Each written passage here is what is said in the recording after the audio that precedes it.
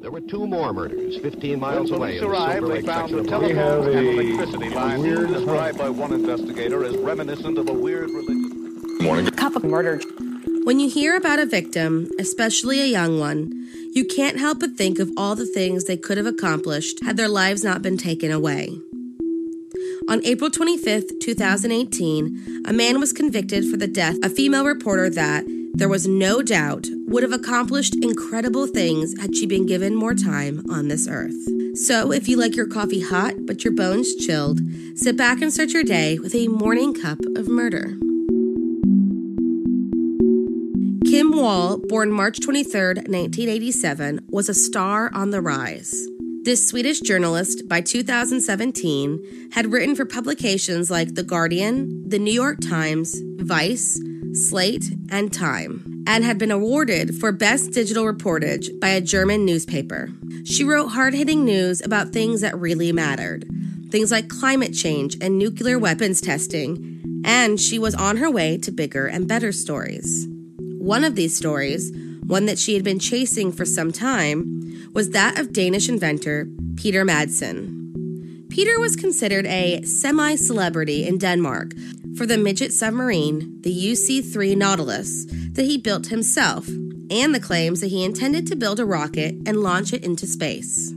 Peter had turned a troubled childhood and an aptitude for engineering into a career as an inventor despite having no formal education. He was smart, charismatic, and ready to share his story with Kim Wall on August 10, 2017. When she got the call that he was ready to do an interview after months of contact, Kim jumped at the chance to go.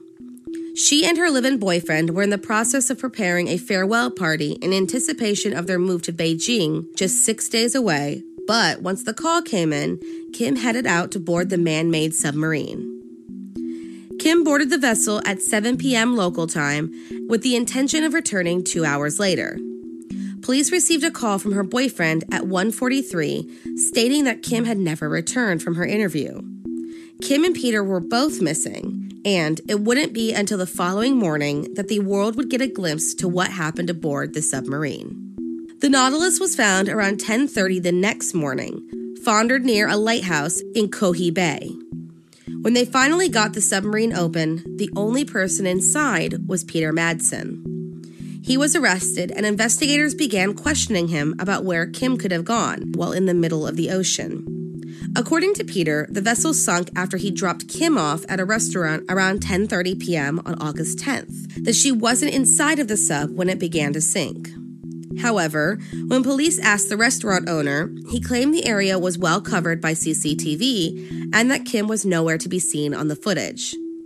Despite this, Peter stuck to his story. That was until almost 2 weeks later when a cyclist found Kim Wall's torso washed up on the beach. She had been, from what they could tell from the torso, stabbed at least 15 times and mostly in the groin area. On October 6th, with the help of police dogs and divers, 2 plastic bags were located containing Kim's head, legs, clothes, and a knife.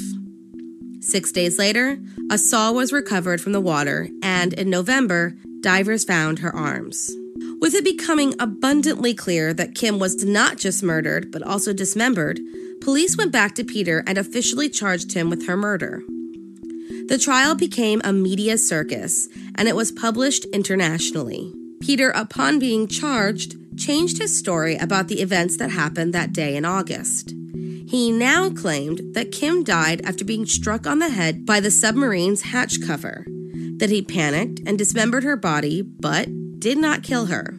But when a post-mortem examination was done on Kim's head, there were no signs of blunt force trauma.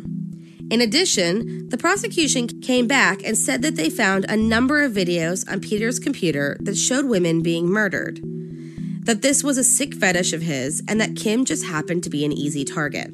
With this, he changed his story yet again. He now said that Kim may have died after a poisonous exhaust gas entered the submarine while she was on deck. But, again, the postmortem proved that his story was false, when her lungs showed no signs of exhaust gas. The court had had enough of his storytelling, and on April 25, 2018, Peter Madsen was convicted of Kim's murder. indecent handling of the corpse, and sexual assault, and sentenced to life imprisonment by the Copenhagen City Court. In the wake of her death, Kim's family and friends started the Kim Wall Memorial Fund with the goal of funding female reporters to cover stories of subcultural value. And in October of 2017, Kim was posthumously nominated for Prix Europa's Outstanding Achievement Award, Journalist of the Year. Thank you for joining me in my morning cup of murder. Please join me again tomorrow to hear what terrible thing happened on April 26th. Don't forget to rate and subscribe and let me know how you like it. If you want to help support the podcast, there's always Patreon or just sharing it with your true crime obsessed friends. And remember, stay safe.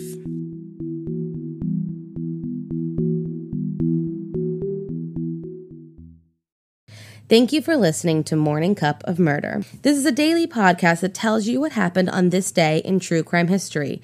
In short, easy to listen to episodes that you can finish on your commute or while you enjoy your morning coffee. So make sure you check back every morning. My name is Karina. I am the creator and host. You can find Morning Cup of Murder on Twitter, Instagram, and Facebook. I have also set up a Patreon where you can donate a small monthly contribution to the podcast. All those links are in the episode description. Thank you again, and have a wonderful day.